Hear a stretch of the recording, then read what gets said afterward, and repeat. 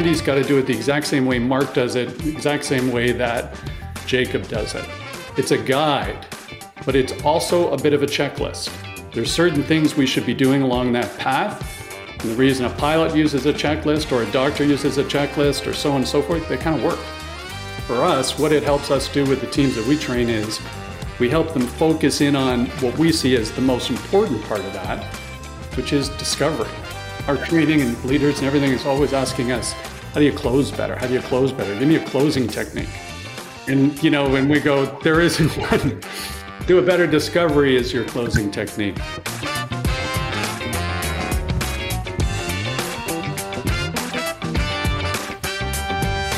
Hi, friends. Welcome to the Sales Enablement Podcast. I'm your host, Andy Paul. Now, that was Mark Cox. And Mark is the founder of In the Funnel Sales Consulting. And in our conversation, Mark and I talk about why sellers need a repeatable process to convert prospects into paying clients. Because, as Mark says, in the absence of selling as a process, sales actions just become a series of unrelated events.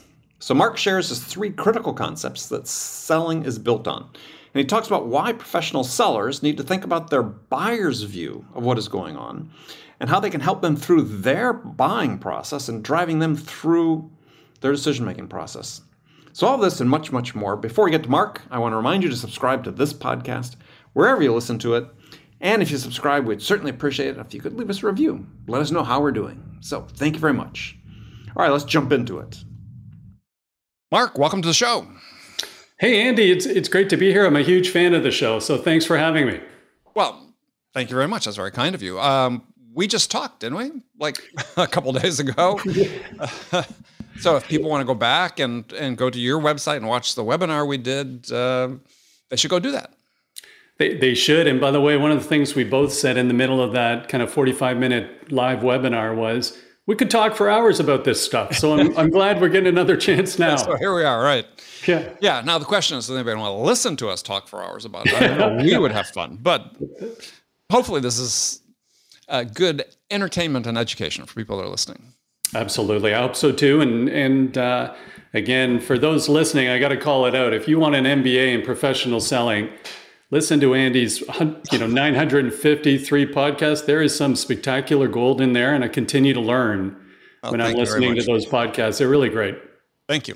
It's so much fun to do. I mean, I as I tell people, I know people listening to the show are probably tired of me saying this, but yeah, it's been such a great learning experience for me to talk to all these smart people like yourself and all these others, and just yeah, gosh, I can't even begin to quantify how much I've learned from talking to folks. So I think, there's a reason almost everybody has a podcast these days. They're great learning experiences. Yeah. Well, everybody seems to have a podcast these days, but I think I might have the number wrong, Andy, but I heard the majority of them tank out after about 8 or 9 episodes. I think that's on the high end. Oh, I think it's, more than a majority. I think the mean is 7 episodes. Wow. So, yeah, I expect the median is probably quite a bit higher. It's or lower, excuse me. It takes work. You do something on a regular basis as well. It takes work. It takes commitment, and it takes curiosity, and you want to be able to jump into these conversations. So, yeah, I think people think, it'd just be fun to get a mic and we'll talk, and sure, that's fun. But if you want to create something that other people want to listen to, then it takes that effort. It sure does. Everyone's, when we're chatting with some of these founders and CEOs that we work with, and they have this amazing passion for the importance of professional selling. It's so critically important to them in their business.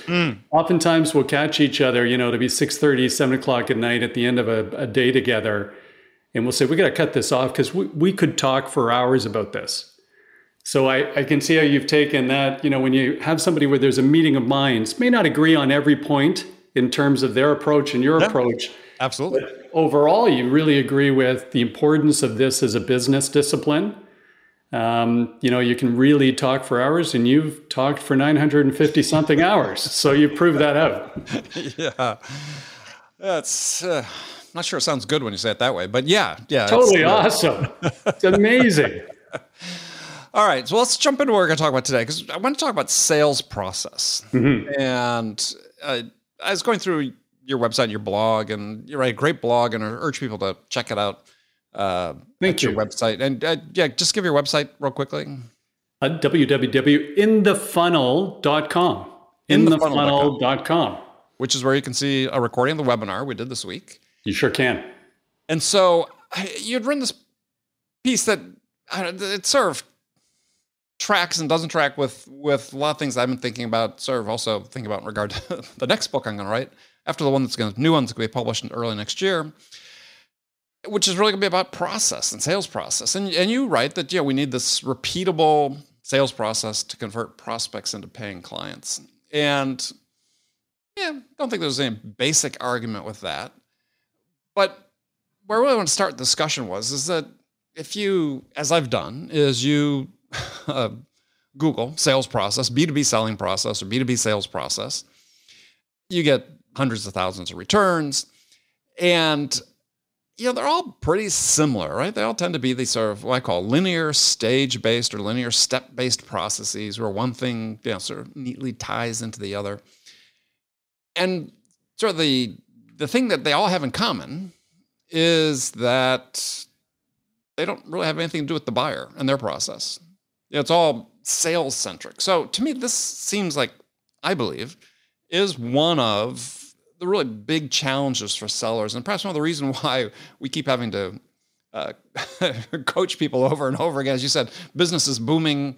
I mean, in our profession, there seems to be a shortage of challenges. But this seems to be a big one, is that, how do we stop thinking about selling in terms of what we do as a seller and think about in the way what the buyer does as a buyer? Well, those two things aren't mutually exclusive, in my view.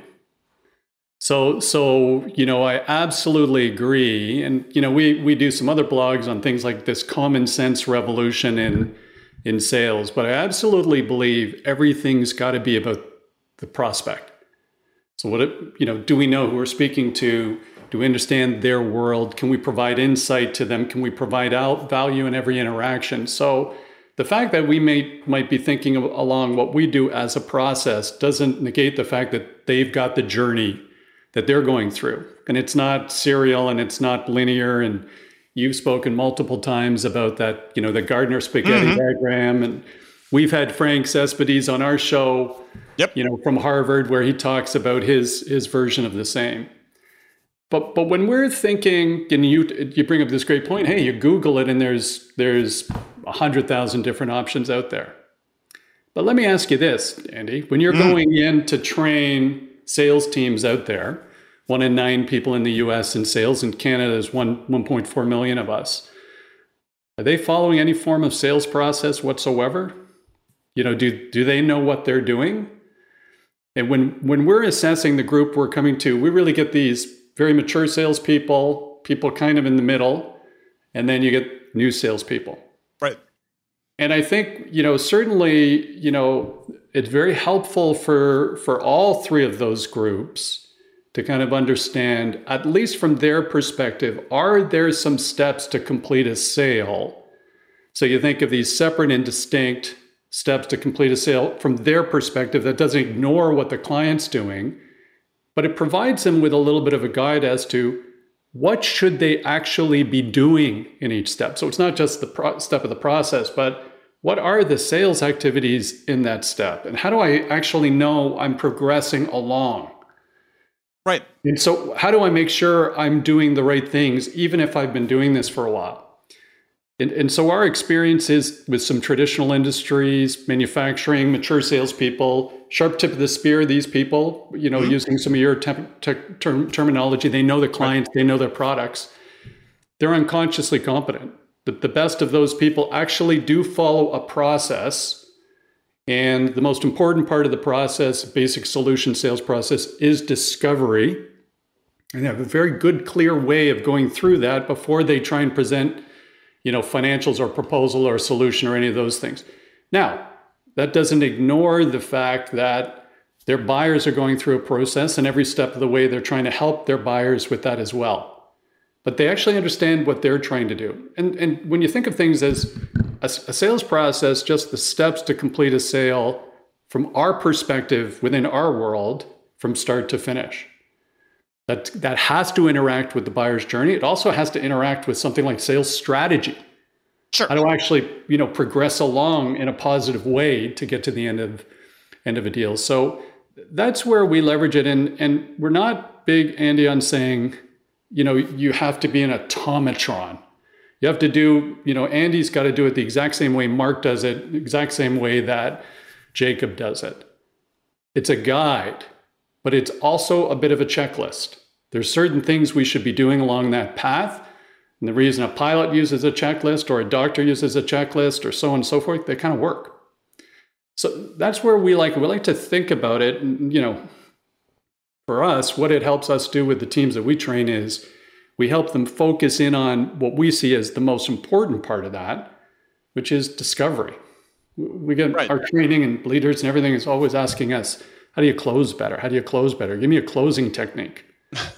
Yeah. And, and we go, there isn't one. Right. Do a better discovery is your closing technique. But that's where we can talk about strategy. We can talk about the buyer's journey, but that's where we leverage process as a bit of a guide. And I think it's really important for new salespeople. Yeah. And I'm not saying process is important. I think that it's why can't there be a common set of steps between buyer and seller? So it's not, because when we say, look, we're in discovery mode, or we're going to do a discovery call. The buyer didn't wake up that morning and think, oh, I've got an appointment with Mark today. We're going to do a discovery call. No, right? I mean, that's not in their lexicon. It's not in their thoughts about what they're doing. And you laid out your 5 sort of steps that create demand: approach, discover, propose, close, which, to the point I made earlier about Googling, is, those basically, I think the words in step 1 are a little bit different, but that's the old IBM 5-call close that, they were teaching back in the 70s. Well, they took it from me, Andy, but we're not going to get into that. Okay, so we'll keep the lawyers out of this podcast for now. Yeah, actually, I think the IBM one was prospect, discover, demo, propose, close. Yeah. Oh, slightly different, but but it's like, okay, well, but from buyer's perspective, those steps even make sense, right? So part of what I'm advocating is, why aren't we talking in the same language as the buyer? So when they say, look, and I'll get to how I'd advocate that be done, but when the buyer is looking at this job they have to do, they've got a series of steps. And, Gartner diagram is certainly one of those. At heart, there were 4 jobs they had to do. And I think, and Frank talks about them slightly differently in his book, but they're somewhat the same. He calls it explore, evaluate, engage, experience. Gartner was problem identification, solution exploration, requirements building, and vendor selection. Right. So if we just took those as a given and say, well, fine, those are great steps. Why aren't those, using Frank's explore, evaluate, engage, experience, that should be what the sales steps are. Why aren't they the same? So there are activities we do in there, but I think this is still a barrier to sellers performing more effectively, is that they are on these parallel tracks that have moments of bumping into each other, but we should be looking through the same lens. Yeah. By the way, I don't think, the naming conventions aside, I think there actually is quite a bit of alignment. When you started, tell us why. Because you talk about the first three steps of the Gartner buyer's journey: problem identification, solution exploration, and then requirements building. Those are things that take place in a discovery, at least in our discovery. So, 2 of them. And so in the colloquial, one reason either you get engaged with a buyer, maybe if you're lucky, they reach out to you and say, we're considering a few things. And, you say, well, listen, the way we sort of take a look at it, figure out if we can help is, why don't we sit down together and open the kimono a little bit, have a discussion about where you're at today, where you're trying to get to, why.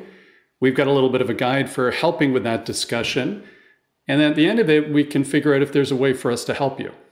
And if there isn't a way for us to help you, we'll tell you that. And if there is, we'll tell you that also. So outside of, that's where I mean a little bit, Andy, it's not always a super rigid, but when you get into the details, I mean, I know we like to map out 5 stages to make it simple. We like to put it on one page, but when we coach on it, there's about 15 different activities under discovery. It's not one activity, right? It's not one meeting, 30 minutes. There's a whole bunch of activities under there. But I think it actually ends up aligning pretty well with. Let me just, if I could interject, but the way that most sales organizations practice it is discovery is this one and done activity. It's that's this stage. We've got exit criteria defined that, hey, we've done that, right? Mm-hmm. We go and we ask our questions and we're on to the next stage. And it's like, it doesn't work that way. I mean, if you think that you discover everything you need to discover in one call with the buyer, you're going to be sadly mistaken. And you're wondering why you're not winning more of your deals. So so that's why I think that in part of the reason why I think we're doing a disservice with sellers when we're stuck in these old naming conventions about what we're doing, because that's a perfect example. And in my mind, discovery takes place on every interaction you do with the buyer. Every interaction you're trying to deepen your connection. You're trying to deepen your credibility and trust. You're trying to deepen your discovery and understanding of the buyer, and deepen the value you provide to help them make a decision. And so, to me, that's not stage based. You're doing sort of part of everything on every call. Yeah. And I think the reason I wanted to have this conversation is because I think it's really important for us, perhaps as a change, to say, look, we need to think differently about what we're really doing. That's something that really relates more to what needs to happen to help the buyer make their decision. By the way, I don't violently disagree with anything you've said so far. Now I'm sure that's going to come because you're a Liverpool supporter, so there's no way we're cut from the same cloth. Who do you support? Well, I'm going to say genetically, I was programmed to support Aston Villa. Oh, well, I like Villa, but so I was. They're not Liverpool, but that's a legacy thing. My dad was from Birmingham, so that was kind of a legacy thing. Got it. But one of the things I'll come back to again, Andy, which I think you bring this good point of, like, when you're talking about, hey, it's not one and done, I'll agree with you. There's no question, until a deal's done, anything can change, right? And I've lived through very large transactions where thought we were getting close to the end, and then suddenly a new buyer's involved. Mm-hmm. In some cases, they went and got professional negotiators to negotiate against us, right, on massive deals. So suddenly you think you're just finishing things off, and suddenly we're going back and starting things over again. Well, that's the beauty of that Gartner diagram, because to me, that was the first time I'd seen something that captured the reality of enterprise selling and enterprise buying. I think one of the things, and I think you bring up this good point that it isn't stop and serial and linear. I think what happens, certainly with our diagram, and we could be maybe a little bit more clear. This discussion might help it a little bit. I think there is a lot of people, though, that have no process whatsoever. So Agreed. Before I'm taking trying to coach somebody to become a 4 out of 5 and shooting a hockey puck, I got to teach them what a stick and a puck is. And I mean, no disrespect for that, but there's some basics to help us get to think about this side of the thing. So have some system.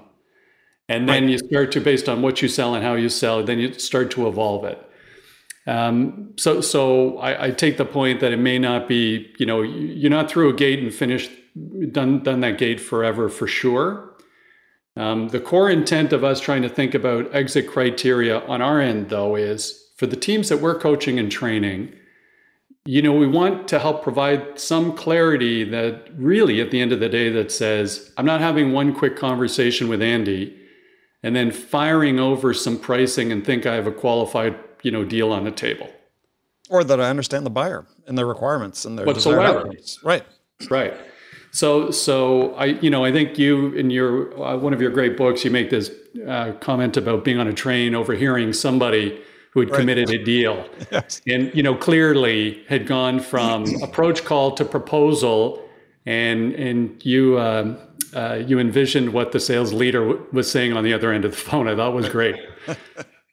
So part of this is, hey, there are some steps to think about. And let's start where we should and try to earn the right to proceed to the next step rather than jumping to the end with a proposal. Yeah, and I think that's such a critical point is, and you talk about in the blog as well, is this idea is that every interaction we have with a buyer is at sort of bottom line is that we have to earn the right in that interaction to a next interaction. Right. And there's always a sense you get from some sellers, and perhaps some a little less experience, but those also are just sort of chugging through life and not paying attention, is that buyers don't have to talk to you. They talk to you once. They don't have to. I mean, more and more people sellers getting experience of buyers ghosting them and going silent. And they made a judgment that you just weren't worth any more of their time. We get that a lot too. We do public workshops where it's not the consulting. People have just signed up and they come in and, hey, what happens? I've got this big deal and they've gone quiet for 2 weeks. What can I do now? And I'd say, well, let's jump in a time machine and let's go back to the first 3 interactions you had. So if you've got a time machine, we can fix this. Yeah. But it's pretty hard now. And so I agree with you, Andy. And I think, by the way, that adding value along every step is another one of these common sense principles about selling. You've mentioned it on many podcasts. I've mentioned it. How often are we getting, folks with energy and enthusiasm doing demand generation, cold calling, prospecting us? They've never even been to our website. A lot, yeah. So this all the time. Or I've actually had some interactions with senior people taking over partnership programs and so forth for companies. And, they're reaching out because we might have partnerships with them or something of that nature. They don't even know what we do. They've never, it's not. This is not relegated to SDRs, newbies into sales. It isn't. Yeah, this is ongoing behavior. Yeah, I love one of my favorite interactions was, I don't think I told it in the webinar this week, but stop me if I did. But I got this LinkedIn message from a guy who says, "Yeah, God, I'm looking on your profile, and I think you'd be a great candidate to start a podcast." and I most of the time don't respond, but this time was just so egregiously bad. I responded. I said, in effect, I said, "Dude, if you had spent you're in sales. If you spent just 1 minute, not even a minute, and browsed my profile, you would have seen that not only do I have a podcast, I've had a podcast for 6 years, and a few hundred episodes." And he wrote back and said, "I don't have time to do research before I reach out." No, he didn't. He did. Not part of our research is not part of our process. And this was not a junior guy. This was the person who owned the agency, the podcast. Oh my goodness! By the way, so therein lies the challenge. That actually comes up a lot in our training, because here's the reality. As you know, I feel like I'm talking to the choir of course, preaching to the choir, but it would have taken 2.5, 3 minutes maximum for that individual to realize you run a podcast that was identified by Inc. magazine as one of the best leadership podcasts ever. Not sales leadership podcasts, podcasts. So it's one thing when we get, cold called by sales training companies, which literally I get cold called twice a month at least by a sales training company. Name brand sales training companies with much bigger names than we have. Yeah. And really. And I'm not going to mention them or anything, but some of them are franchised out and so forth, but we just get hit all the time. Well, my favorite one recently, I've been getting a lot, is about hiring. And it's fill in the blank name. It's both from email and LinkedIn message. And it's economy's booming, and I'm sure looking at your profile, I could see that Sales Enablement Podcast with Andy Paul must be hiring. It's like, it's a podcast, dude. We're not hiring salespeople. Yeah. But that's all it does sort of feed into. I keep thinking is that, look, we have to the extent possible, this idea about using the same terminology, whether we're looking at it from the buyer perspective or the sales side perspective, is just a way to help simplify, to help embed in people's minds more clearly exactly what's happening, right? And in an effort to do that, then people can become more proficient at it, right? Because if they have the right vision in mind of what's really happening, what they need to do, my belief is, they could be more effective. And so I can't remember if I mentioned this on the webinar Tuesday, but I'm always constantly trying to define selling as simply as possible. And so here's my simple definition of it. And then I'm going to sort of get into the sales process. Simple. So to me, selling is nothing more than listening to understand what's the most important thing to a buyer and then helping them get that. Okay. That's selling to me. And if you're in sales and you have that in mind, that you understand your job is to be able to listen, which means you got to ask questions, listen to understand what's the most important thing to the buyer. And that important thing could undoubtedly be more than one thing, but a combination of, solving a problem, achieving certain desired outcomes. But if you know that, then your job is to help them get it. Right. Yeah. And I think if people had sellers just understood that, just as a baseline, this is what you're trying to do. You're not trying to persuade somebody to buy something. You're trying to first understand what's most important to them. And then your job is to help them get that. Is that changes the whole mindset about, well, how do I go about this job then? We position it, I don't disagree again, Andy, we position it slightly different. We're always trying to simplify it for everybody out there too. And we just say our job is to help solve a problem for a client or help solve a problem for a prospect. And now, sometimes they may come to us knowing exactly what that problem is. And sometimes they may come to us looking for some guidance, looking in terms of what the art of the possible is. You've sold some very large things to some very large companies, done big deals. In your old world, you would have approached some very large prospects with a point of view on the art of possible that they may not have anticipated before. You can call it value engineering. Big software companies call it different things, but they may not have known. You might have done some research on their business and understand there were some metrics they weren't performing against, and you might be able to help them.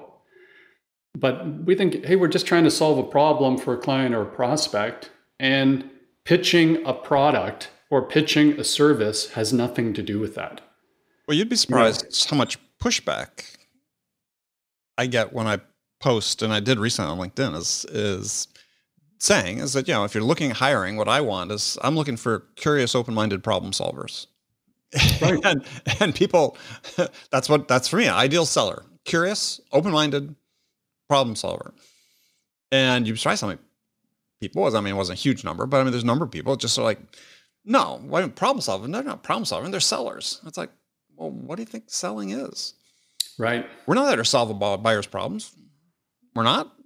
And it's just like, one guy said, no, what you really want is you want somebody who's, curious, da-da-da. And I just sort of wrote back, no, isn't that what the curiosity is about?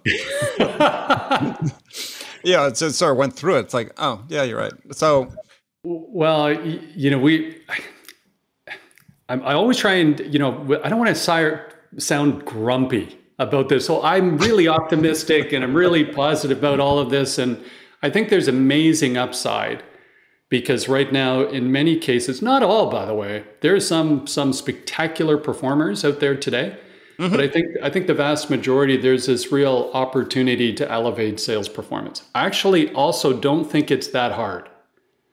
So I think there's just this amazing opportunity, but part of it has to come from experience, and expertise matters.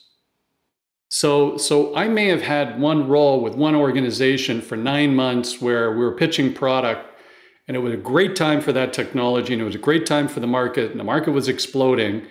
And pitching and being ineffective at selling actually was productive, and we got double-digit growth. But I think there's also something that comes from living with companies that had great value propositions to their market, trying to grow when the company did not have a spectacular product for the market. You know, good economic times, bad economic times. What you end up defaulting to is a set of core best practices.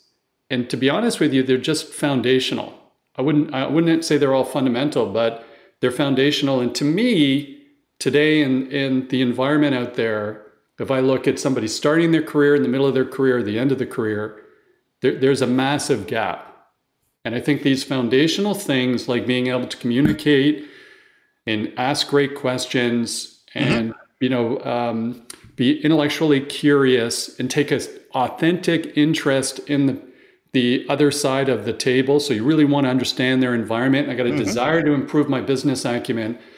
I think that's missing on, some of the newer people into professional sales because they're not getting that guidance from management.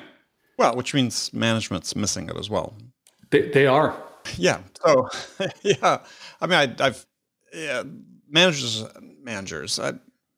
Some in management are quick to point the fingers at individual contributors as being the source of problems. Every time I hear stories read things about, sellers discounting and, lowering the price. And it's like, well, that comes from managers. That doesn't come from the sellers. Right. The pointing fingers at sellers, it's like, well, no, they need help, right? They don't necessarily know what to do. And then we'd look at the frontline managers and think, well, kind of problematic there, but hey, they're not being trained and enabled. And, we have these expectations. People just sort of know what to do. And it's, as I like to say, I think these foundational things you talk about for me are just sort of basic human skills.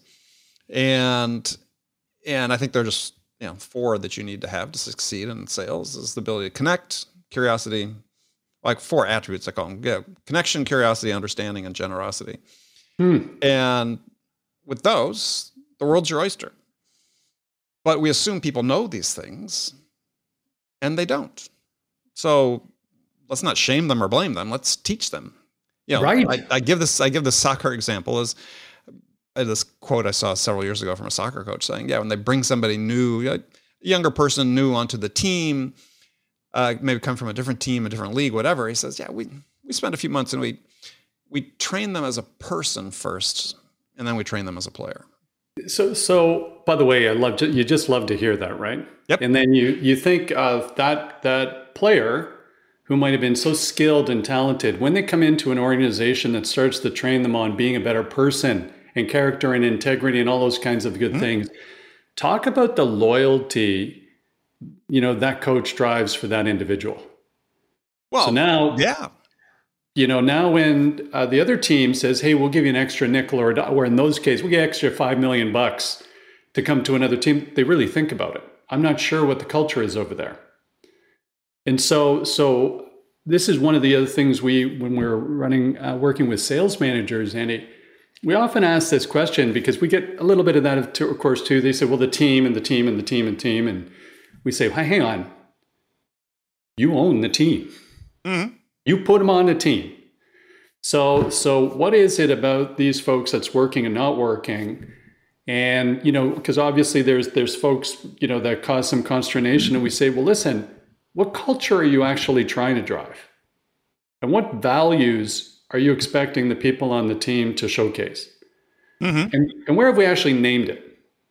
So where have we got this document that says, hey, if you're working at 9:30 at night like you were when we did the webinar, and you're tired and you're food deprived and you're trying to make decisions, what guides your behavior in terms of a value system when you don't have your wits about you? What kind of culture are we trying to create?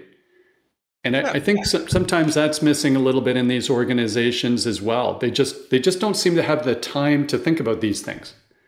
But I think it gets back to what we were talking about before. These foundational elements is,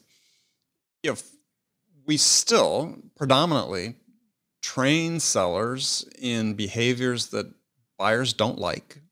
The very sort of pushy, stereotypical, salesy, pushy, persuasive, closer, quote unquote, closer mentality that's counterproductive. And people just have the wrong, like I said, this wrong mindset. That's why, my simplified view of selling, I think if somebody had that as their basic mindset in terms of this is what my job is, Yeah. then building on that becomes easier because they know, right? They have these milestones, these mileposts, whatever, that they use as guides.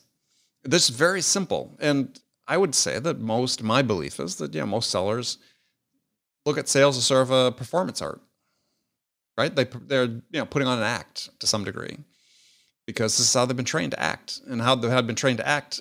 It doesn't really align with who they are as a human being. Yeah. There's a veneer, it's inauthentic, or they need the veneer to do these things that they don't feel that comfortable doing. Which is okay maybe at first, but at some point, you either get by that or you don't stay in sales, I think. Right. And so just back to your point, if we simplified it, even use your definition, our definition, kind of solving a problem for a client, if we went into every discussion that way, where my goal is not to sell a deal and to make a nickel, my goal is actually to figure out if we can, authentically help this client, get to where they want to go. And if we can, fantastic. And if we can't, we're going to step away and let them know and maybe point them in the direction of somebody else who might be able to help because we can add value. That'll pay off for us in the future. Then a lot of the pressure we face and the nerves and the inauthenticity and all those things, the veneer, I think it can disappear. I actually think that's what a lot of more mature, mid-career salespeople who have comfort in the value they bring to the table, I think that's what they do. And you can call it different things. You could call it, a lot of the times, they're disqualifying customers. When they're interacting, they're having a very positive conversation, but they're pretty focused on, hey, if we really can't help them, they want to drive at night and we sell a car that doesn't have lights, then I'm going to point them in the direction of another. By the way, that's a reference to Andy's book also. Yes, but I'm somebody else listening is going to go, what's wrong with that guy? No, that's a reference to just supposing we did have a car with lights. Yeah. Again, that's what the desperation of, hey, I just want to have some qualified pipeline out there. But I think it actually raises the level of comfort with the profession. And, you start to sell away. I'm sorry, go ahead. I was just going to say, then we can start to sell the way we would like to be sold to. Yeah. I mean, right. And I think that part of the problem, and this gets to what you're talking about, problem solving, but I think it also goes sort of a level below it. So I was giving a keynote speech to a well-known tech company, a sales kickoff, and I said, when you really look at it, what's your job as a salesperson? What's the one thing that everything else depends on? And everybody sort of looks at me like I'm sort of crazy, and various answers from the audience, our ability to persuade, da da da da. And it's like, no, it's your ability to connect with another human being. If you can't do that, nothing's going to follow. And so I said, really, when you look at it, one perspective is your job is a connection professional, because that's the rate determining step to sales oftentimes. And it's like, you could tell just looking in their eyes, they just weren't buying it. And I'm like, okay, it's like, but that's it, right? We just have to have these simple things that give people the right perspective. And I'm sort of, I think one of the great sales books of all time, it's unintentional, is David Allen's book, Getting Things Done. I wrote about this in my second book. You did. Is, when you look at a task in real life, he used the example of changing a light bulb. We tend to think, well, I'll put that on my to-do list, changing a light bulb. But in his book, I think it's like 8 or 10 steps to changing a light bulb that are all discrete to-dos, actually. And, involves identify what type of bulb you need, if you don't have it, identifying where you have those, and do you have that on hand? If not, when are you going to go to the store? And so on and so forth. And I give the examples that, like a follow-up call is like 24 steps. But it's true in sales, this first interactions you have with buyers, that is so important. And sales, the bigger sales itself is, we think this is an unimportant step. My ability just to form a rapport with someone, a basic rapport, a basic connection, everything's based on that. Sure it is. By the way, I love that book, Getting Things Done. David was a guest on our webinar a month or two before you. Oh, yeah. So great guy, great discussion. Yep. And love the way he goes at certain things. From a sales perspective, I just love the fact it's so much easier if you just have that first step when you're creating this crazy hit list of things you need to do. And there's, I like his realism too. You got 150 things to do. Mm-hmm. It's easier just to jot down, what's that next step? What's the next thing I'm going to do? Yeah, as he said, what's the very next physical action you're going to take? And I think it's just such a great phrase. What's the very next physical action? You keep coming back to these simple ways of trying to communicate that. And I think that leads to this challenge in sales training right now, Andy. So as you've mentioned many a time, 20 billion gets spent roughly or so on sales training annually. As Frank has mentioned, companies today spend 20% more training salespeople than anybody else. They actually spend about $1,500 a year US training salespeople. Yet, through lots of indicators, it's not a perfect science, but sales performance continues to decline. And so you start to look at this and say, how do you simplify and actually, first of all, create a training program or curriculum that actually resonates and sticks? So after somebody goes to an event, 6 months later, there's some evidence that it's still in play in the company, because usually there's absolutely none. Right. And then secondly, then how do we get the management team to continue to reinforce these things? Because right now, there's a lot of information out there on selling. Mm-hmm. So I think people may have more information, but clearly they're not better informed. Right. So, am I getting overburdened with these internet platitudes, like a 5-minute video that's supposed to teach me everything? Or am I taking the time to read a book? Or am I investing myself to go to some sales training? So I think I think it is on the training community to a certain extent, and then the leadership community, the sales management community. It doesn't have to be our system or your system, or pick a name, but have some system. Have a playbook. Well, have your own system. That's fine. I think. See, to me, and this is something I've been writing a lot about recently, and will continue to, is everybody sells differently, right? We're all sum total of the influences that came to us from books, training, managers, coaches, so on and so forth, peers. So really, it's incumbent upon us to really document and make sure we understand how we're doing it as individuals. What's our process? Individual process, because that's really what we have. I mean, yes, company's got a process, but it's really our individual process. And this, in my experiences, hey, the people are most consistently good at selling understand this. Excuse me, understand this. And they can document how they sell. And they keep experimenting, and they're very intentional about it. And this is I think a goal for sellers, and something that should be part of training and development of individuals, is I call it, write your own sales book. How do you sell? How I Sell by Andy Paul. And list what you do and what works and what doesn't, and what you're going to try to improve, and just sort of keep this journal, if you will, because I think this is where improvement comes from. And managers, the big challenge is we're in this era where because we have technology enables us to sort of, wrongly, I think, coach everybody to be one way based on a model they've heard, they need to encourage people to become the best version of themselves, but it starts with understanding why they do works or doesn't. I absolutely like that, but I love that idea. I've never heard that before. Create your own sales book for what you do.